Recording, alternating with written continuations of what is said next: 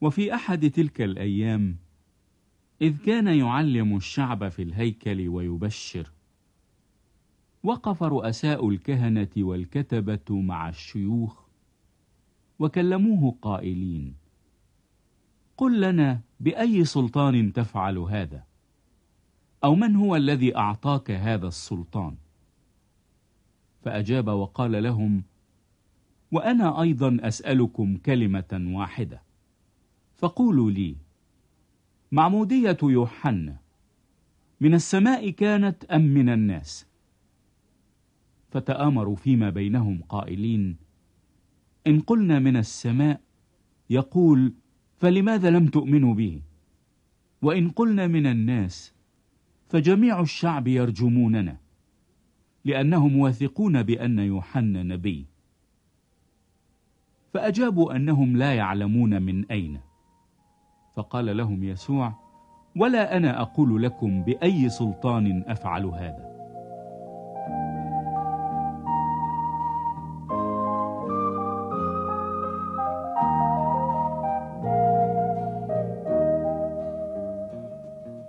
وابتدأ يقول للشعب هذا المثل: إنسان غرس كرما وسلمه إلى كرامين، وسافر زمانا طويلا، وفي الوقت أرسل إلى الكرامين عبدا لكي يعطوه من ثمر الكرم، فجلده الكرامون وأرسلوه فارغا.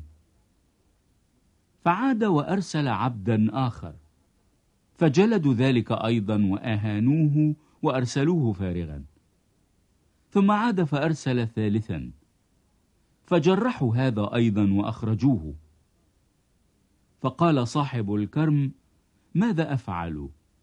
أرسل ابن الحبيب، لعلهم إذا رأوه يهابون. فلما رآه الكرامون تآمروا فيما بينهم قائلين: هذا هو الوارث، هلموا نقتله لكي يصير لنا الميراث. فأخرجوه خارج الكرم وقتلوه. فماذا يفعل بهم صاحب الكرم؟ يأتي ويهلك هؤلاء الكرامين ويعطي الكرم لآخرين. فلما سمعوا قالوا: حاشا.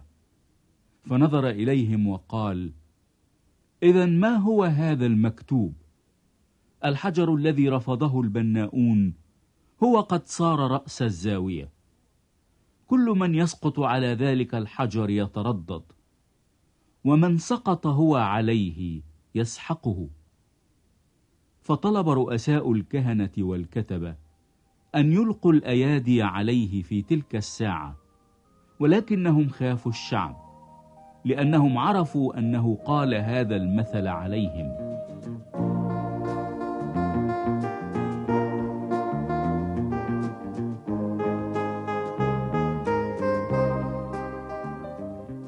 فراقبوه وأرسلوا جواسيس يتراءون أنهم أبرار، لكي يمسكوه بكلمة حتى يسلموه إلى حكم الوالي وسلطانه.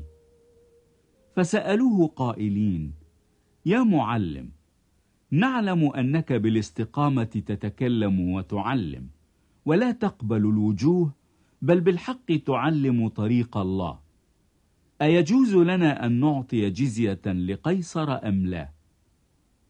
فشعر بمكرهم وقال لهم: لماذا تجربونني؟ أروني دينارا. لمن الصورة والكتابة؟ فأجابوا وقالوا: لقيصر. فقال لهم: أعطوا إذن ما لقيصر لقيصر، وما لله لله. فلم يقدروا أن يمسكوه بكلمة قدام الشعب، وتعجبوا من جوابه وسكتوا.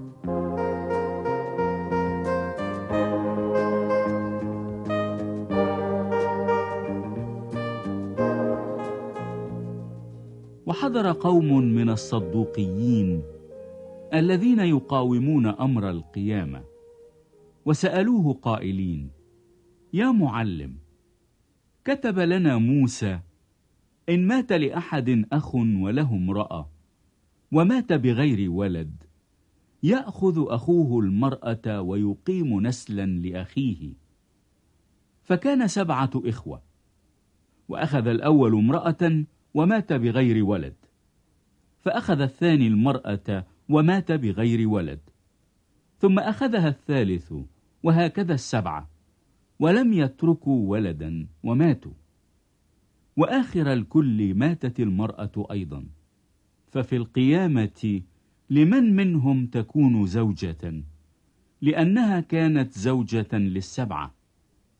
فأجاب وقال لهم يسوع: أبناء هذا الدهر يزوجون ويزوجون، ولكن الذين حسبوا أهلا للحصول على ذلك الدهر والقيامة من الأموات لا يزوجون ولا يزوجون، إذ لا يستطيعون أن يموتوا أيضا، لأنهم مثل الملائكة، وهم أبناء الله، إذ هم أبناء القيامة.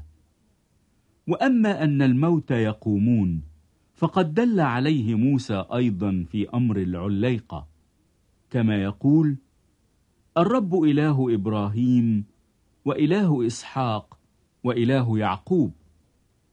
وليس هو إله أموات بل إله أحياء، لأن الجميع عنده أحياء. فأجاب قوم من الكتبة وقالوا: يا معلم، حسنا قلت. ولم يتجاسروا أيضا أن يسألوه عن شيء.